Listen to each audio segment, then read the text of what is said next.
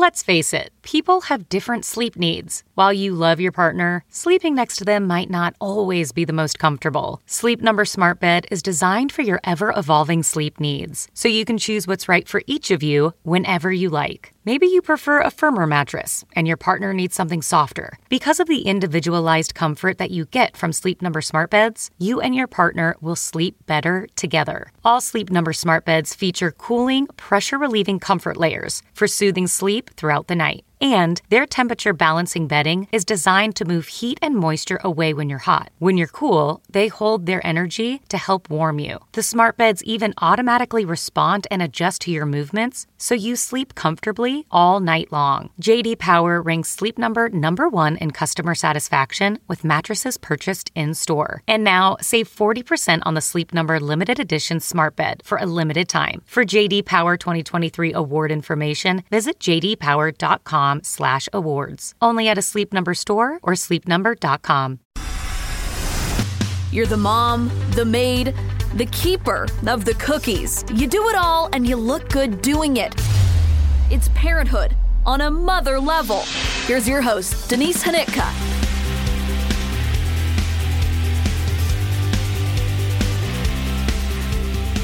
Hey everybody, I'm Denise Hanitka, and you are listening to episode 90 of On a Mother Level, and this is such a good one. It's an emotional episode, I'm not going to lie about that, but there's so much happiness throughout it that it's a good kind of cry episode. So I'm so glad you're here to listen to it. My guest today is Alyssa. Alyssa is the mother of a daughter named Collins. She and her husband adopted Collins over 2 years ago now, and they're hoping to expand their family again through adoption. They're making some changes to the adoption process, mainly going private as opposed to using an agency, and you're going to hear about her decision-making process on that. But in order to do that, she has to put herself out there and introduce herself and her family as a potential family for someone, an expectant mother out there who is looking to start her own adoption journey. And so Alyssa talks a lot about positive adoption language, the right way to talk about adoption and to the parents of adopted children. And I was so surprised to learn, and perhaps I shouldn't be surprised, about the resources that are available to expectant mothers and the agencies that make that a priority. And for some reason, when you think about adoption, sometimes you only think about the family that's adding a family member as opposed to a woman who is so brave and so strong as to choose adoption as the best course of action for her child. And so I learned a lot in this episode. As you hear me tell Alyssa, I knew about adoption because of watching Teen Mom, which maybe was your first introduction to adoption, or from watching Friends, when Monica and Chandler try to adopt. And so it's interesting when you have an idea about what it is, and then you can ask some questions to someone who knows a little bit more about it and has seen what a beautiful process it can be, and also that there are some things to look out for. There's some sadness in there, and there's some pain. And so Alyssa talks about all of it, and she is incredibly honest and genuine, and I loved this conversation and hearing about how Collins has added so much to their lives, both as parents and by expanding their family in some unexpected ways. I'm going to be tagging Alyssa on all of my posts on Instagram, so follow along at On a Mother Level if you want to connect with Alyssa, read more about their journey, or if you know someone who may be looking for a potential family match. So here we go. I started by talking to Alyssa a little bit about the Olympics and our kids and gymnastics, and that's where we will begin with this episode 90 of On a Mother Level. So, all right, you just gave me a great place to start. So, your daughter is into gymnastics. Does that mean she is watching the Olympics? Well, we really haven't had a ton of time to watch the Olympics. Yeah. We try not to turn the TV on too much because otherwise it's like, this is what I want to watch. And I don't want to watch what you want to watch. So we haven't watched a ton of the Olympics. And I am like a total person who's I love to have a surprise ending. So I hate that you get to see everything before. And so I just can't watch it if I already know what happened. No lie. I just posted about that on Instagram because here's the thing. It's not like I'm trying to watch the Super Bowl 2 days later where you had the chance to watch it and you declined, you chose not to watch it with the rest of the world. I can't watch it any other time. And then the spoilers are in every single Instagram post. Oh yeah. You can't avoid them. So it's so irritating to me because it's like, I'm not choosing to skip the original airing. There was no airing. Like, we've got to come up with a better system. It's 2021. Can we all just agree to wait until at least primetime comes on? I want it to be 1998 just for a little while. Yes, I agree 100%. Well, we've been watching the Olympics at home because my 4-year-old Abe, we went to Hy-Vee last weekend and he saw this big cardboard cutout of Simone Biles. Oh. And he says, her is so beautiful. Oh. Why is her here? And I don't want him to ever stop. Why is her here? And I said, she's a gymnast and she's going to be on the Olympics and we can watch her do her gymnastics on TV. And he says, we've got to watch her on TV. And I said, okay, we absolutely will. So we've been watching it at night because it comes on at like a perfect, like pre-bedtime time. And every time she comes on the screen, he goes, that's our girl. Mama, that's our girl. Oh my gosh. So then I was like heartbroken when she had to step aside. And he's like, why is her putting on her jacket? I'm like, I don't want to talk about this. It's so upsetting. Know, that is. Oh, what a sweet boy, though. He really is sweet. And then last night, it was the men who were on. And so I was like, look, you can watch the boys. And he did not care about the men's gymnastics. I'm like, see, nobody cares about this. He's like, I only want the girls. Yeah. But like, I don't like to watch the men either. I don't know if it's just like not as exciting. Pants. It might be the footy pants that bothers me. And then I don't know, like the twirling on the pommel horse. I'm like, all right, been there, done that. I saw it. I don't know. Right. So girls all the way. Oh. Anywho, Olympics talk. We'll be done with that now. Okay. So Collins is 2. Yes. Besides gymnastics, what else is she into? Right now, she's into like Play-Doh, coloring. She's got like a little kitchen in our basement. And so she likes to go down and cook, all that kind of stuff. It's funny because she like loved to be outside before, but now that it's been so hot lately, she'll just be like, I want to play inside. You're like, me too. I know. Okay, let's go. But yeah, she really likes, how 2-year-olds are like, I'm going to like this for 15 minutes at the most. And then I'm going to like something else. Yeah. You just got to go with it. Yeah. Totally just have so to we do like 100 different things a day, but it's all good. Do you work full time? Does she go to a little daycare? Like what are her days mostly like and your days? Yeah. So my job both my husband and I are physical therapists. And so our jobs are actually really flexible. I'm actually a 0.8. I work 3 really long days. So I work Monday, Wednesday, and Friday, like 2 11-hour days and a 10-hour day. And then I'm off on Tuesdays and Thursdays. So I'm home with her on Tuesday and Thursday. And my husband has to work every day, but he works a couple long days. So he takes a half day on Wednesday and a half day on Friday. So he's home with her those 2 half days. And then like between my parents and his parents, they cover the rest of it. So, we really have a nice system. What a great system. I do think that the couple of long days beats 5 short days. It's amazing. Down. Well, today I'm normally off and I'm off tomorrow because we're, here at my parents'. And so I worked Monday, Tuesday, Wednesday, just so I could like get all my patients in and everything. And oh boy, I haven't done that in a long time, but I was like, this is hard. You're like, don't I get a day off in here somewhere? Yeah. 3 long days in a row isn't quite the same as every other day. Right. So you and Jordan met when you were in grad school for physical therapy together? We did. Okay. So I saw that you described it as an unplanned relationship. I thought that was a funny way to phrase it.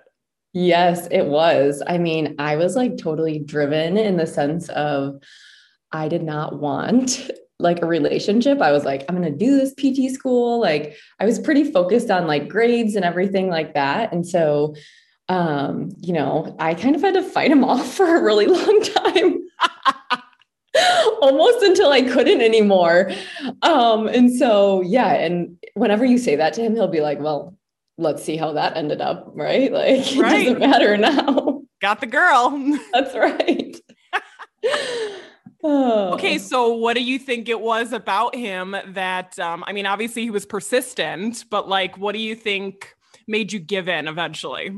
Oh, even from the beginning, like Jordan is just like, he is like so easygoing and just like fun loving, like funny. He's just a very easy person to get along with. I mean, honestly, like he's one of those people who like everyone wants him to be everywhere because they just love his personality all the time. And so that's just it. Like he just has a great personality and I just couldn't fight it off any longer. Are you in the same boat as me where like if people had to choose between you or your husband going to something, they would pick him? Because that's 100%. That's my life. They would pick him all the time. Yeah. It's kind of depressing, but then I'm like, well, I guess it's worse being in his shoes where people don't want me there. Yeah. I literally say that all the time. Like if he has to go somewhere and like I can't go, I'm like, it doesn't matter. They only care if Jordan's there anyway. It's true. I mean, it's just a cross we have to bear, Yeah, I'll do it. Whatever. So how long were you guys together before you guys got married? Oh, we were probably together for like 3 years before we got engaged. And then we were only engaged for like 9 months before we got married. So, nice. Almost 4 years or something like that. Okay. So how long have you guys been married? We've been married for a little over 5 years. We got married in March of 2016. Okay. So how did you guys decide that you were ready to start a family?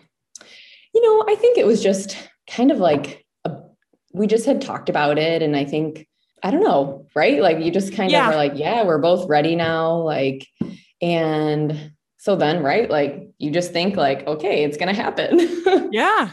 And so, and especially like, I mean, my mom had like always told me like, you just like have to be smart, like as you're growing up and your parents are like talking to you about like being smart and safe and all that stuff. And She was like, it's like really easy for us to get pregnant. Like your grandma got pregnant really easy. Like I got pregnant really easy. Like you just have to be careful. So I was sure that it would be like 1 month, like, yep, we got it. Like done deal.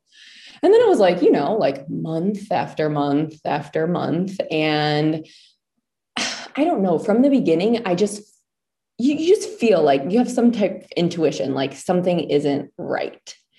And so very early on, even like, I didn't even say anything to him. Like I just started looking into other options because I'm a total planner. Like I didn't want to like get to a point and be like, okay, now what are our options? I wanted to be like, we're at that point. I already know what my options are. This is what I kind of want to do. But part of it's a time thing, right? Like with infertility, before you see a physician, you have to wait like a year. I called probably like 3 months before that year time to schedule the appointment because I was like, all right, I'm going to be ready for this. And so then we kind of met. We went to the like University of Iowa clinic that's in the Quad Cities, and they do a really great job there. And you kind of go and you get everything checked out. And then we kind of learned that we definitely could have a biological child, but it would be like a 1 in a million chance, basically. Okay. You know what I mean? Mm-hmm. So that meant that like IUI was out of the question. IVF was a possibility. And then obviously like adoption. And so we just, for our own personal reasons, never really felt comfortable like with the whole IVF route. Sure. And by this point, like my husband and I had been kind of talking about that leading up to the appointment. Like, what do you want to do? Like, if they say this, like, what are we going to do? We ultimately decided to pursue adoption. And then, when you go that route, then there's, way more to learn about even.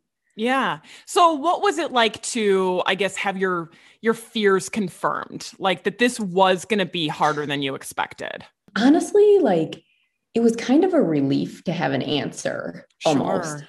Because you had felt like, okay, I don't know. I kind of knew like if it was going to happen, it would have happened. But I figured something had to be not right. Not that that's always the case with everyone, but I don't know. Again, just like that intuition, that's just like a feeling that I had.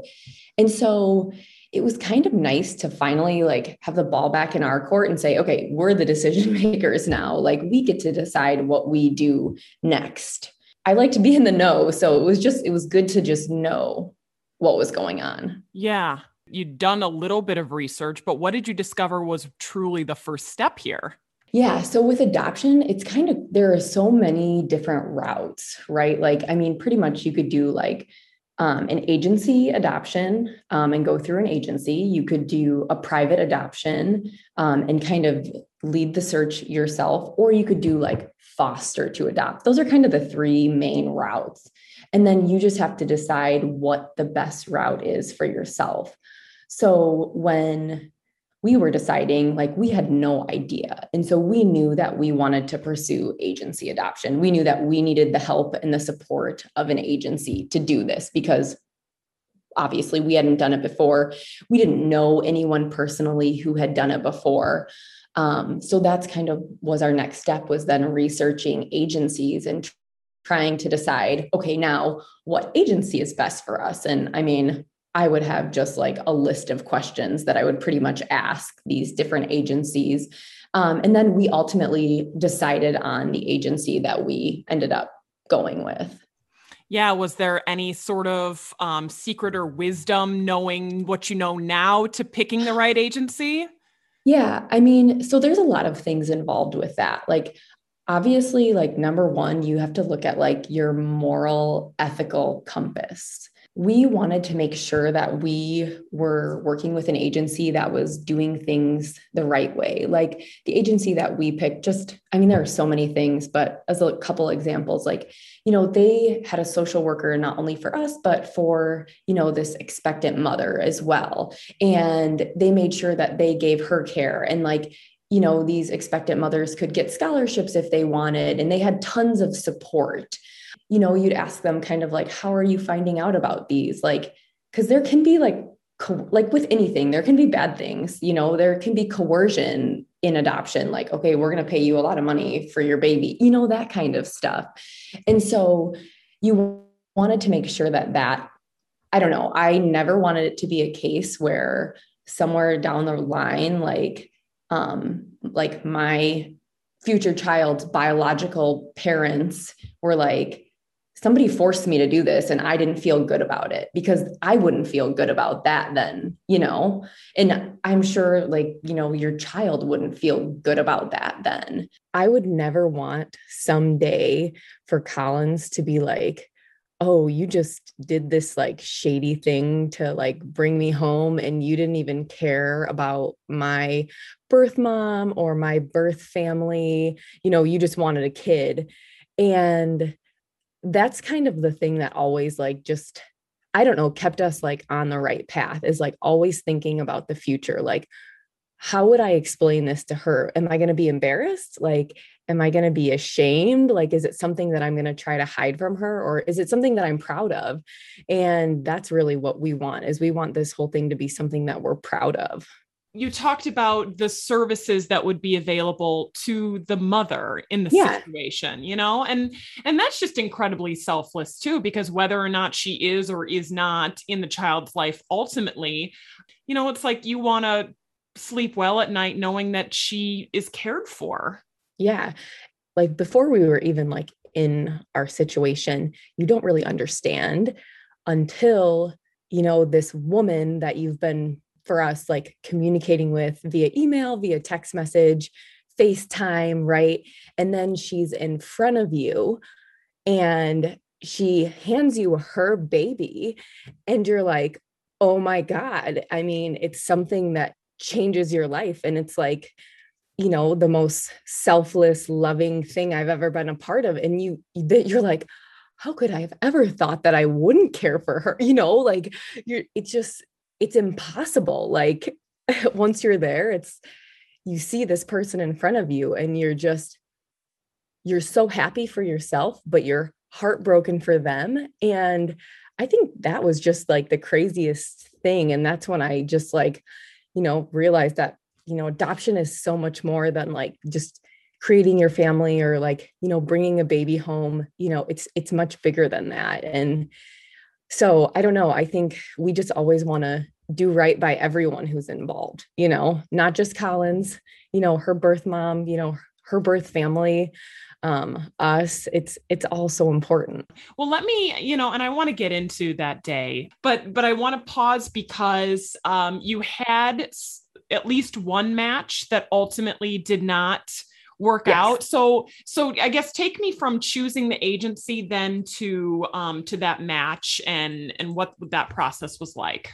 Yeah. So ultimately, like one of the reasons why we chose the agency that we went with is because they did have a little bit of a financial security if you were to have like, they either call them like failed adoptions or like a disruption. So if I use either one of those phrases, they like will help kind of guarantee your funds. So they're a little bit more expensive up front, but that like if you have a match with an expectant mother and you're paying fees to lawyers, to social workers, you're paying, fees for her to, have an apartment, cost of living, that kind of stuff, that it's just not all lost, because that is the case in some adoptions. Like people can lose thousands and thousands of dollars. We chose this agency, and then you have to do a lot of stuff.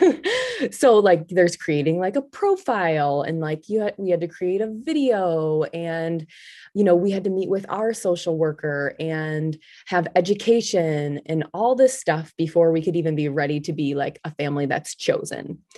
And so once we were to that point, it was like probably July. And, every month they would tell you like, how many expectant mothers did your profile go out to? So you're like, you're getting out there, but you don't really hear anything. And it was in like the middle of November, we had our first like call about a match, and we were so excited. I mean, it's like, we were so excited, hard not to be, just like all of a sudden like planning and getting ready. And this baby was supposed to be due like late January, early February. So it was like a short time frame too. Yeah. And we had been in communication with this expectant mom, and ultimately, for private reasons, I just, to protect her and whatever, it just didn't work out. And so obviously that was heartbreaking, but we just were like, okay, we knew this was a possibility. Yeah. The agency told us that there's like 25% like chance of a failed adoption. Okay. And so we thought, you think you go through all this infertility stuff, waiting all this time, like you're like, that's not going to happen to us. Like, that's not going to happen. We've already had our fair share of things. Well, it happened to us. And so we're like, okay, we're going to keep going. And so we kept going. And then a couple months later in March, we were matched with Collins' birth mom at that time. Okay. And so from there, then Collins was due in April. So it was a really fast time then, but obviously like it was different. We were a little bit more guarded. Obviously, anytime you go through something, we were naive, we got our hopes up right away. And not that you shouldn't be happy and you shouldn't be excited, but I think we probably could have done better to guard our hearts a little bit, because, I think it's important for both sides. You talk a lot about how this expectant mother is feeling. And obviously I have no idea like what any birth mom has ever gone through. I can get a sense because I was there, but I don't know.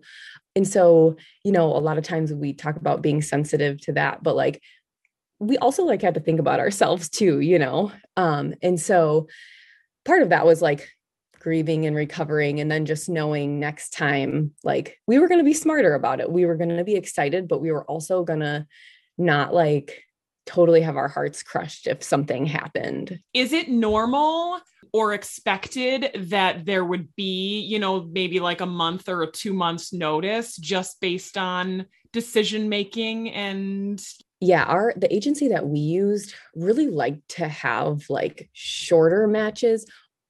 They wouldn't like say, oh, you're due in 5 months. Sorry, we're not going to help you. They wouldn't do that. But they like to provide a lot of like counseling and services to these expectant moms, to make sure that they're ready to make this decision. Because ultimately, like, an expectant mom doesn't want to change her mind when you're right there either. And so, it's important that she's ready, or as ready as she possibly can be, to make that decision. There are some situations that I think, birth moms, expectant moms wait until the last minute, and they call those stork drops. Like all of a sudden you get a call and a baby is born and you have to head wherever to, go meet this baby and this mom. And so there could be any amount of time, really. Yeah.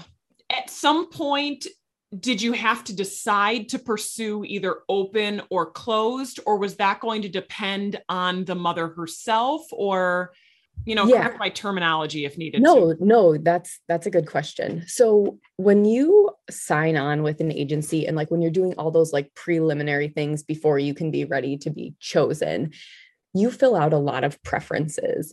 And this is, an important thing for people to consider who are adopting. And it can come off sounding, I don't know, kind of bad, but I don't want it to sound like that at all, because everyone knows what type of parent they're capable of being. So you have to consider that as well. So you look at like drug abuse and you say like, I'm okay with, this drug or that drug, or I'm okay if they do this or that, or I'm okay with this in their medical history. And then that's the same thing, preferences versus type of adoption, open or closed or semi-open. And so we made those decisions before, and we basically said that we were open to, anything. Obviously, we would like to have an open adoption or a semi-open adoption. But they pretty much assured us that closed adoptions really rarely happen nowadays. Interesting. Okay. Because a closed adoption like is really like a legal thing, like where the birth certificate, this is all sealed, like you wouldn't know identities or anything like that. So most often, if you don't have like an open adoption, usually it's semi-open, because they know who you are, you know who they are. And so usually it's more semi-open, but you could make those preferences. You just might never match if you really want a closed adoption. So there's degrees of openness, you know, whether it's, being actively involved in the child's life to just more keeping that paperwork available. Pictures, letters, text messaging. Yeah, there's just a whole range. And the biggest thing that they always told us is that most people say that they want to be semi-open, and then that relationship kind of blossoms into whatever it's going to be.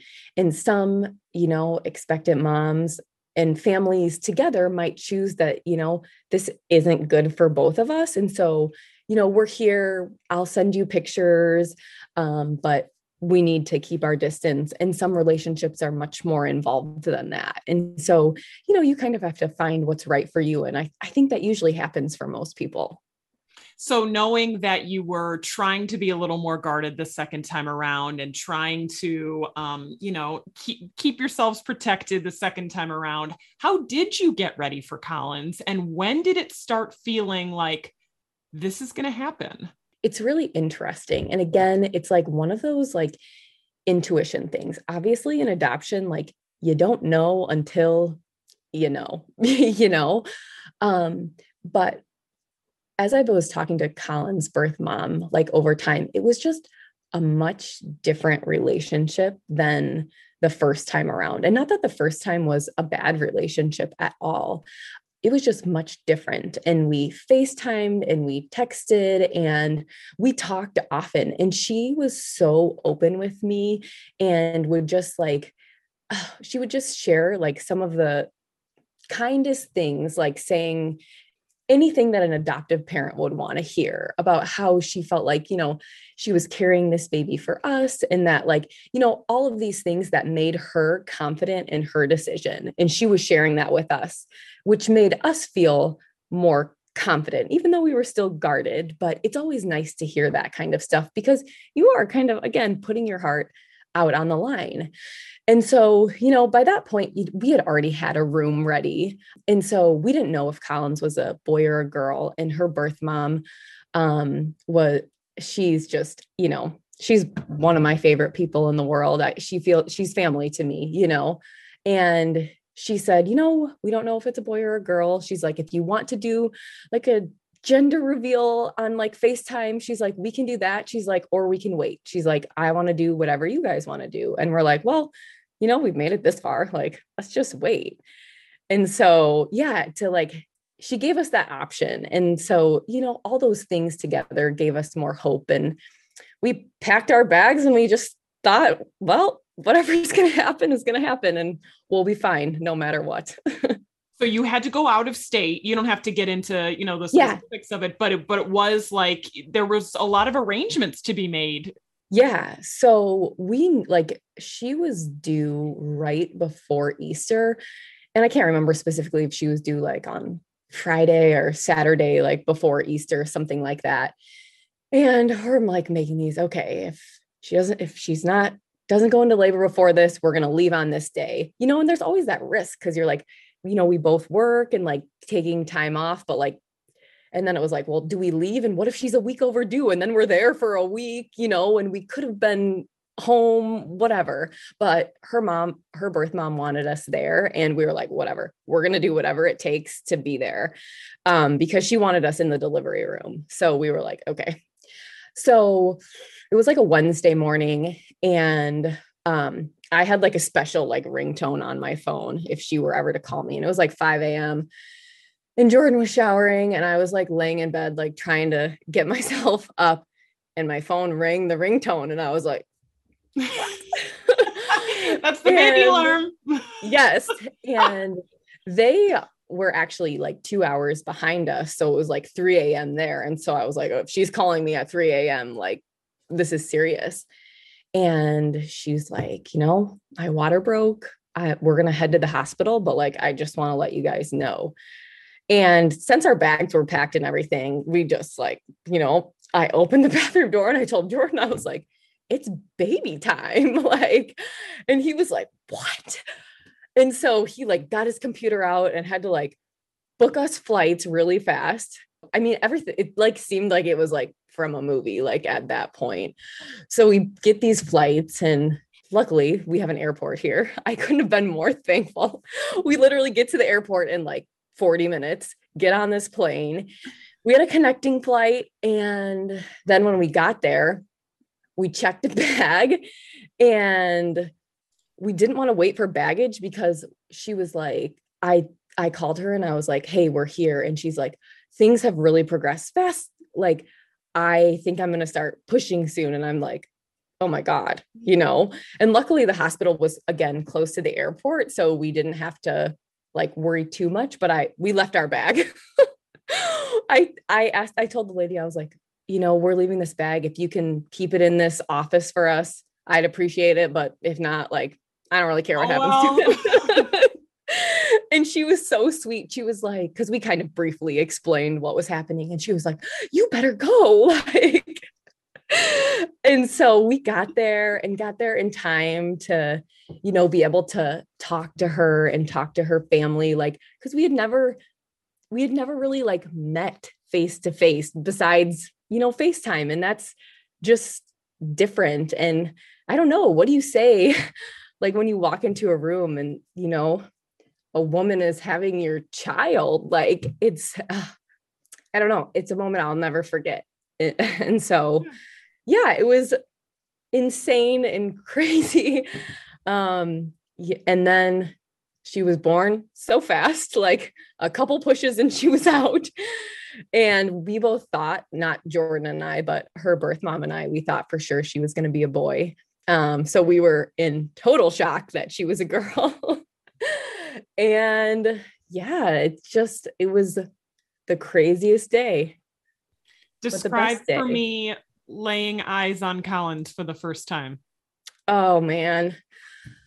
I think a lot of people always wonder, like, people know, like, you have a kid, you have that like immediate, like, unconditional love. Like, does that happen in adoption? Like, yes, it does. Like, I don't know. How do you describe love at first sight, So it was amazing. Oh, you're going to make me cry. Yeah. No, I just think I would be in, and you wrote about it so beautifully on Instagram. You're just so in awe of this woman's strength. Oh God. Yeah. The whole way through. Mean, she's just like such a beautiful person. And I'm not just saying that to say that. Like, I would not lie to people if that's not really how I felt. Yeah. But she truly, like, I can just like text her right now and we're just friends. Like, she just is so genuinely nice and like cares and like will send us like happy Mother's Day and Father's Day. Like, you guys are the best parents to Collins. Like, and there is no compliment that can be better than that. Nothing. What could be? No, literally nothing. She's born, you're holding your daughter. And what happens next? What are those next hours and days like? I mean, because she can't go home right away. Right. What is the transition like? This is different for every adoption and every hospital, really. So when we were at the hospital, it was labor and delivery. Everything was like completely full. And so some hospitals, if they have the availability, they'll get a separate room for the adoptive parents. And if it's something that, the birth mother at this point is okay with, then like you can be with the baby in a room and she can be in her own room. Well, that wasn't the case for us. Like, the social workers had done a great job being in contact with the hospital, and they were like, they knew about this plan. And so it was not a surprise. Like, everything was laid out. So that was really good, but they were just full. So it couldn't happen. Okay. So in that case, like, the baby has to stay, like, she had to stay with, her birth mom. And so how it worked, like, again, like, this is just a testament to like how wonderful her birth mom is that she and I stayed in a room together with Collins that night. And again, like, it was like mom to mom, we got to talk. I got to know her on a different level. She got to know me on a different level. And we just, loved our baby that night. And so it was just, neither one of us like slept. We just were like, is she okay? And so, I don't think many people probably do that, where they get to stay in a room with their child's, birth mom, but we had a really great night. And like, we still talk about that, how like, would we have both like wanted to do that ahead of time? Probably not our first choice, but it ended up being like wonderful. So, wow. And then her birth mom was discharged that next day, but Collins had like a high bilirubin level. So she had to stay. And since they didn't have the room, then she had to go to the nursery. So then it was just Jordan and I pretty much bothering the nursery people and like staying in there the entire time. You only had to be out of the nursery from like 7 to 8 a.m. and 7 to 8 p.m. when they did like a shift change. And so otherwise they literally like pulled a recliner in for us. And they were just like, yeah, you guys can like hang out here. And so they were really wonderful to us. And then we finally got to go home, which was really nice. But so it wasn't really goodbye. No, and it wasn't. But it was goodbye to this moment, yes. Together in the hospital and the end of her pregnancy, and describe how that took place. Yeah, that was actually, so with adoption, there's this process called ICPC, and it's like inner compact placement something. I don't know what it stands for anymore, So basically what happens is like the state of Iowa which is where we are, has to communicate with the state that the child is born in, and just basically say like, okay, this child is now a resident of this state, blah, blah, blah. Okay. But all of this can't start until after, like the birth mom signs over her termination of parental rights. And every state is different. Like some states, once they sign, it's irrevocable. Some states, like in our case, like she had to wait 72 hours. And then once she signed, it was irrevocable. So even though we took Collins home from the hospital, it still wasn't a done deal. Okay. And we knew that she could still have changed, her mind at any point in time there. But then like after that happens, then the whole state thing has to happen. And there's only one person who does it in the state of Iowa. So you never know how long it's going to take. Wow. So we were actually there after she was born for 10 days. And so we didn't go home until she was 10 days old. And so the Airbnb that we booked was like a couple miles from where she was. And so it was really nice. We actually like spent Easter like day with them because we were just there and like by ourselves. And so they invited us over and we spent the day with them on Easter. And then we went over there several other times just because like, they were like, you want to come over and hang out? And we're like, sure. We didn't have anything else to do. And at this point we were just, staying inside with a tiny baby. And so it was really nice to be able to like continue to like build our relationship, for them to continue to like see Collins and like love her. So that was really nice. So goodbye wasn't until like, it was like an actual, like, we're going home. I see. I just hearing this story, it's like, this is gotta be the best case scenario of how this can go down. Yes, it really is. That sounds perfect. Yeah, I know. And that's what, Jordan and I talk about often, is that like, we got like a best case scenario. We couldn't have hoped for anything better. And so we feel so lucky. I feel so happy for Collins too, because she has such a wonderful birth family who like loves her and cares about her. And so it's never gonna, I can't say that because I don't know how she'll feel as she grows up, but she'll always be loved and she'll always have answers. You know what I mean? And I think sometimes when you have answers, then you don't need to go looking for answers too, Yeah. So, well, and it's exactly what you wanted. You wanted to feel proud about every step of the process. And that's exactly what you got. Exactly. And so it's so hard to say, especially in adoption. People don't like to use the phrase everything happens for a reason, because a lot of people will say that like, that's like saying something negative towards an expectant mother or a birth mother or anything like that. But Collins' birth mother has used that phrase like throughout, like so we use it in our situation together. And, we've talked about how if we didn't have that first disruption, like, this wouldn't have happened. And so looking back, you can kind of say, okay, you know what? This is where we're meant to be right now. Whether everything happens for a reason or this is just where we're meant to be, we're where we're meant to be.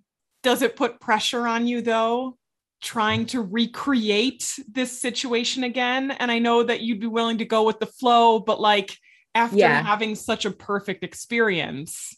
I think the only thing that worries us is that potentially someday, if we do, have another child, that like Collins' birth family would have different interactions than this other child's. Like, so then there would be a comparison. And I know that nothing can be the same. And we would obviously, make the best of it, but you just want your kids to be happy and loved and, so more for, their sake than anything. Sure. Because how do you explain that? Like, oh, she has this and you have that. Yeah. Yeah. Because, on some level, it's almost like, when one person's parents are more active grandparents than others, Exactly. but that's still anything not the same, Or even parents' involvement, right? Like, yeah. your mom does this, but your dad only does this. Or vice versa, right? Right. Okay, so something else you're doing this time around that's different is you're not going through an agency, you're doing it privately? Correct. How did you come to that decision? It was a hard decision, but we thought about it a lot. And obviously we are much more experienced this time around. Through our agency, we were connected with a social worker. So we still have our same social worker who's in Iowa. We were connected with a lawyer, and we still have our lawyer who's in Iowa. And so we knew that these two people are like integral parts of it. The agency is wonderful. And if like, we are not afraid to do it again if we have to, but part of it was trying to, I'm working less now. We have Collins, like obviously cost of a child, saving for college, like all of that. And some choices like have to be made, where do you allocate your funds? And so before, right, we had been married for several years, 2 full-time physical therapists, like with the help of family, like we were able to afford this, but it's definitely much more costly to go through an agency. Yeah. Because there's a lot of upfront fees even before you have like your match fees. And so we thought, well, gosh, if we could do this on our own, then potentially we could save money. And it's not, I hate to talk about it in a monetary way, but it's part true, like it's something that comes up when people talk about adoption, and the same way it comes up when people talk about IVF it's like there are financial barriers to both of those. Exactly. For us, we were just kind of like, well, let's just try this way and then we'll see what happens. And if after a certain, and we didn't set like a time frame, like after so much time, we'll go with an agency or whatever. We just thought when we feel like we're ready to do it, we'll make that change. And so right now, taking this route means that you just have to put yourselves out there and put your story out there and hope that the right situation finds you. Yeah. And that's much easier said than done. Yes. I wasn't like before this, like I didn't have a Instagram or like social media at all. And so it's a challenge. Like this stuff is so like private and like not like private in the sense that if someone was like you and I talking about this, I wouldn't share, but like for the world, that's sometimes a little bit of a different story. And then you just open yourself up to criticism too. And I'm sure influencers who have bajillion followers, they'd probably, say there's always going to be haters. But it's hard, like I said, when it's something that you are so unbelievably proud of, that someone could just be like, you're the worst person ever because you chose adoption. She's better off with her birth mother, and it's kind of like, you don't actually hear that, do you? Oh yeah. What? Mm-hmm. Really? Yeah. And it's funny because like it goes through like different flows. Like sometimes you'll get a ton of mean messages and then like people leave you alone for a while and you're like, okay, I'm safe. Yeah. Well, I shouldn't act like I'm surprised. I mean, the with anything, right? Anything that you can have an opinion on. If you think something's great, there's always going to be somebody else who thinks it's the worst thing ever. Yeah. And so, I try to let it roll off my back, but it's hard because some of these comments, actually, most of them come from birth parents or like adoptees. And so I try to do my best to like on social media, like follow other like birth mothers or follow other like adoptees. So I can like, so I can hear their stories and learn from them. Because obviously like, this is my first time being a mom and like my motherhood looks different from somebody else's motherhood. And so even though some parenting is all the same, some of the choices and things that I do as Collins gets older, she came from a different place than, someone else might have. And so, you want to learn about, well, what do you do when this happens? Or what is the best thing to say? Or, can I do something that's supportive to her. Rather, if I say this, is this not supportive? And so I think that's the hardest, is when those negative comments come from people who are in the adoption community and have had probably a really bad experience themselves. That kind of hurts, because it's not just like a random Joe saying, oh, adoption is stupid. And you're like, oh, you don't know anything about it, so fine. Right. But like, you've gone through it, like you've lived it. So, and it makes me sad too, because, you just want everyone to have a good experience and have the same experience that you do ultimately, but that doesn't happen. Right. Right. So, part of, and you had to do it a little bit with the agency as well, is you ultimately have to portray yourselves as somewhat perfect. You know what I mean? Yeah. We are the perfect parents for your child, and we have the perfect relationship, and we live in the perfect home that's not too big and not too small and not too close to the city, and it's safe. And that just seems like a lot of pressure, especially on the days that your husband pisses you off and you're like, you know what? We're not the perfect couple. You know what I mean? Like, yeah. That's kind of like the phony, like kind of stupid part of adoption. Like, and I hate to say it this way, but it's like the marketing part, you do kind of have to market yourselves. But I think that like, if you look at our pictures and read our video, I try not to have us be something that we're not. Maybe I say them a little bit more eloquently than I would if we were just having like a conversation. But, I try not to use like crazy big words, because like I wouldn't normally do that. Or I don't know, someone who sees that is gonna, if they resonate with you, they're gonna reach out to you. And if they don't, then they won't. And that's just, ultimately you want someone who wants you, you don't want to appeal to someone or be someone that you're not, because then your relationship is just starting off on a lie. And right. This is one of the most important relationships that you can have. Yeah. And trust is huge. Do you watch the show Friends, or did you watch it like 20 years ago?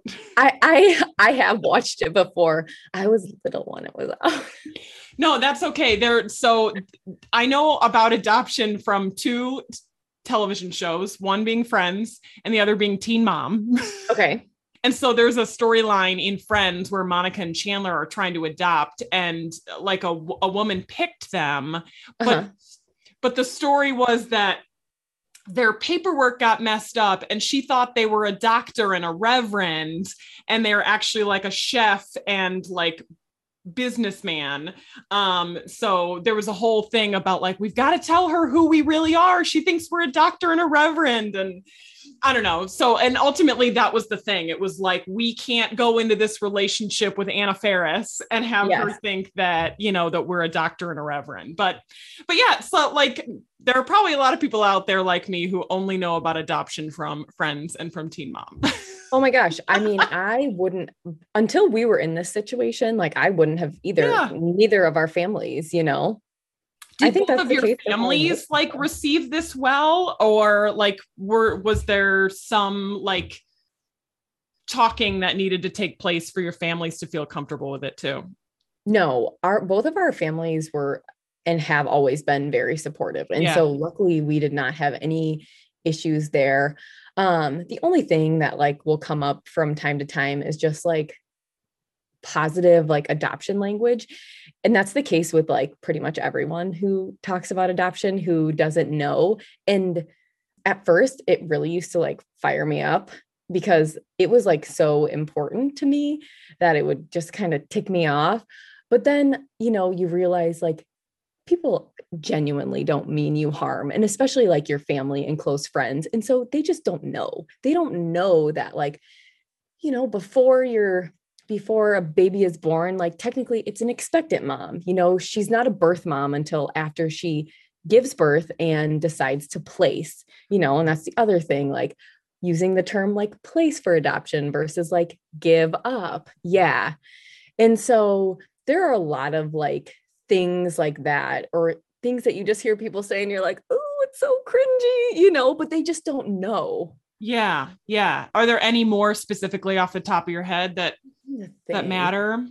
off the top of my head, I'm not like a person who'd be like, oh, this, and this. I'm not that picky, but it's kind of like when you hear it, you're like, oh, that wasn't like, or just the way that they talk about things, is just not sensitive. Or sometimes people will ask us things like in front of Collins, and she's 2 and she knows everything now and she understands so much. So you can't have a conversation just like in front of her now, or people will say like, oh, we actually recently took a trip. And on our trip, we actually got to visit with her birth family. And so our family or people who knew that we were going would sometimes be like, are you afraid that she's going to want her back? And it's like, oh, yeah. Yeah. Like that kind of stuff that you're just like, okay, you don't even get it. Like, it would be one thing like to come across it and then I'd be like, okay, but it's hard to correct people like in the moment. Right. I'm not good at being like, yeah, you shouldn't say that. And neither is Jordan. So sometimes we just let them roll. Right. Oh, going back to the whole like image of putting yourself out there and trying to, market yourselves and whatever. The thing that I think you do well is that you're authentic about it in good and bad ways. In particular, I wrote down, you had a particular passage that was like, adoption's not a fairy tale. And that at the end of the day, the ideal world would have no adoption because adoption is built on brokenness, you wrote. And I thought like, what a beautiful way to phrase it, because like you are acknowledging that there's sadness in adoption, there's pain in adoption, and hopefully like a lot of beauty can come from it, but there's a lot of brokenness there. Mm-hmm. I think that's just like for anyone who's hoping to adopt or considering adoption, I think education is the most important thing, because like, even though those are my words, I learned that from many other people, you know what I mean? And then until you live it, then you really understand what that means. Like I said, when you're being handed your baby by another mother, then you understand that brokenness, and I mean, that's why, I don't know, I think education is probably the most important part of that, and really being realistic with yourself and knowing that, although adoption is amazing, it built our family, it's not always amazing for everyone. And so you can't be naive to that fact either, because there are people who have had bad experiences. Can I ask a question that maybe will sound like a weird one? Yeah, go ahead. I'm curious, like one day Colin's birth mother might decide to have a child and might decide to parent that child. Mm-hmm. Like, I don't know, do you have any worries about that, or about how Collins might feel about that one day? Or I don't know, are there hypotheticals like that like float around in your head about things that you may or may not have to deal with? Or I don't know, was that one of the like a weird people questions? No. So she does have a child now. Okay. Within this last year. Okay. And so we got to meet this child recently, and it was like very special to see. Well, Collins is like a typical like toddler girl, like loves babies, like has a bazillion babies at home, and she's just like love this baby. And I hadn't really thought about that much. The thing that I had thought about, and that Jordan and I had talked about, is what if in the future her birth mom wanted to get pregnant but couldn't? And I was worried about that more. Is that like, what if she couldn't build her family? And like, what if this was, her Collins was her, like, that was it. And so I was more fearful that she would not be able to like have, genetically, biologically her own children, but she did. I'm so happy for her. And I don't know. I wasn't really worried about it. I guess like thinking someday, but the circumstances behind these situations are so different. Sure. And I think it's something that like, as Collins grows up, she wouldn't have a trouble understanding that, what I mean? Yeah. I think that maybe you could probably question it at some point. And I could see how if I was in her shoes, that maybe you're wondering, but two completely different situations. So no, that's so interesting. What an interesting development, because it's just like, in some ways it's just expanding your family in other ways too. And it's all just more people who love Collins. Exactly. And that is my biggest thing, is that after we just had recently seen her birth family, my sisters had asked me, like, are you feeling like nervous, or, how are you feeling about that? And I was like, no, I'm not feeling nervous at all. And I left feeling like I had, missed my family, and I had seen them, and really they are my family, but not biologically my family. There was a huge part of me that was just fulfilled after that. And I was like, this is the best thing ever. Like, out of all of this, we get a new family and people that we get to love and see, and more people that Collins loves. And, I think it's just special. Yeah, it is really special. And it was probably special to even just like talk to her about, having another baby and having and holding her baby. Yeah. Like, I mean, that was just like to be able to hold the baby and like, have her tell me about everything. And, we'll ask questions like, oh, what do you think about this product? Or what do you think about this? And just like, I feel like we're sisters or cousins or something, that we just don't see each other a lot, but when we see each other, we just automatically pick up and just like finish each other's sentences and laugh. And yeah, we just, had the best time. So It was great. Wow. I was like, I think this was better for me than it was for Collins. Is it appropriate for me to ask, like, have you gotten any contacts related to your recent search? So over this like last year, there have been like people on and off through either like Facebook or Instagram who have messaged me. Sometimes it's people directly, like who are expecting, who are considering adoption. Sometimes it's people who say like, hey, I know somebody who's considering adoption. Like, can I pass along your information? And they might be people that you knew from like grade school. And they're like, hey, like, do you remember me? I'm just like following, and I just wanted to know. And then like, sometimes you just never hear anything else. And so, we just like are always waiting. And then there's a lot of scammers out there for people who like to do this on their own. Oh. So you got to watch out for that. That was a big thing at first. We haven't had any scammers in a really long time. I think it's because I was just like, block. Yeah. You can pick them out pretty quickly. Yeah. Oh. So, yeah, I'm sure we've all seen like the datelines that are like, it's weird because these people who are like trying to scam you aren't trying to scam you for money. They're trying to scam you emotionally. So it's really interesting. They get off on that in some way. Yeah. So I remember like we had like a ton of them in a row. And so you go into it again, like keeping yourselves at a distance. And it's always people who are due like a super long time, like they're just a month pregnant, or like 2 months pregnant, and they're having twins. That's really common, or something like that. And they want to talk to you all the time. That you'll message them back and they message you like 20 times before you message them one time. And they're like, oh, I guess you don't want to talk to me anymore. Like, is this not important to you? And you're like, okay, what real person would say that? Right. They're like those like love bombers, like who like want to like make like catfish different women think they're in love with them. Ew. It is. It's just like, and so finally, like, I would just be like, I know you're not being true. Like, just please stop messaging me. Block. Yeah. And then most people are just like, they just leave you alone.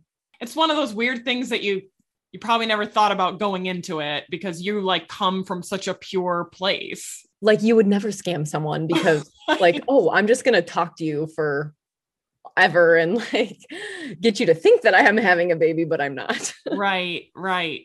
Like who does that?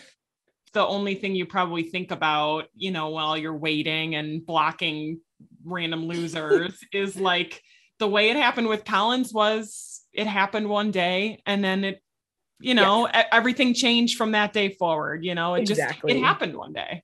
Exactly. Sometimes I'll get impatient, like just because that's sometimes just who I am more than like who my husband is. And he'll just like say like, we waited for the best and we got the best. And he's like, and so sometimes he can just say something like that. And I'm like, okay, you're right. Yeah. I just have to be patient. Yeah. Yeah. So, when the right thing comes along, it'll be there. And if you end up, getting back on the agency route, like you guys will take it one step at a time. Exactly. And that's what I said. Like, ultimately, like every decision that you make in your life is for a reason. And so, if we decide to go that route, then we go that route, and who knows what's going to happen. Okay. So I have a 2-year-old, so I know there's not really any explaining to 2-year-olds, but no. Callan's like not really aware and doesn't really need to be at this exact moment. I mean, they don't know what the heck's going on. Yes. She has no idea. Like she knows in the fact, like we're very open about like her adoption. Like they have so many like adoption specific, like children's books. And although she can't relate herself to the book yet, I think introducing that stuff early. Sure. And, when we saw her birth mom, like, we always talk about like you were in her tummy and like all this stuff. And she knows, like, if you ask her, like, whose tummy were you in? She'll say. And so she understands to some extent, or she can memorize, those facts. But otherwise, she has no idea. Yeah. One day she'll have a sibling. Yeah. And that'll be it. Unless she's older and then we'll understand, Right. Of course. So this is one thing. And maybe this is how we can kind of wrap things up. You do a little affirmation with Collins. Yeah. I think it's so sweet. And I feel like I need this affirmation for myself. Yeah. So I always say, Collins, you are, and she says, strong and smart and kind and beautiful and good. Except for now, she can say it all on her own. And so before she goes to bed and she says it, you're strong, you're smart, you're kind, you're beautiful, I love you. She literally says it so fast, like, okay, Mom, I'm done with this. So I told Jordan the other day, I said, I need to change those words up. Get her going. Yes, because she just will literally, I almost took a video of her doing it the other day because she just like rapid fires them off now. But yes, I think it's so important that kids know all those things and so much more. Yeah, so much more. But those, I mean, you're really hitting on all of them. And especially for a girl to know she is strong and she is smart. Yes, that's why I started with those. I'm one of 3 girls, so I only know girls, and girl power it means a lot to me. Is there anything else that you want to say to anyone who might be listening to this? Someone considering adoption to expand their family, a potential, an expectant mom, and anything that I forgot to ask about? I think the thing that I would say is that it's so hard to wait. And I know because I was there, and people will tell you, it will happen. It will happen. And it's really hard to hear that from people, but just keep going, and reach out for help if you need it, and ask questions and learn and educate yourself, but just keep going, because you can't get anywhere if you stop. Well, I wish you guys the best, and I hope you have another beautiful experience the way that you have with Collins and her family. Yeah, thank you so much. We hope so too. I appreciate you so much for sharing all of this and being so honest and letting me ask stupid questions. No, that's okay. This is helpful for us too. It helps spread the word and get things out there. And I'm so hopeful for you guys. And thank you. I think you are as perfect as you say that you are on. Oh God, I'm not.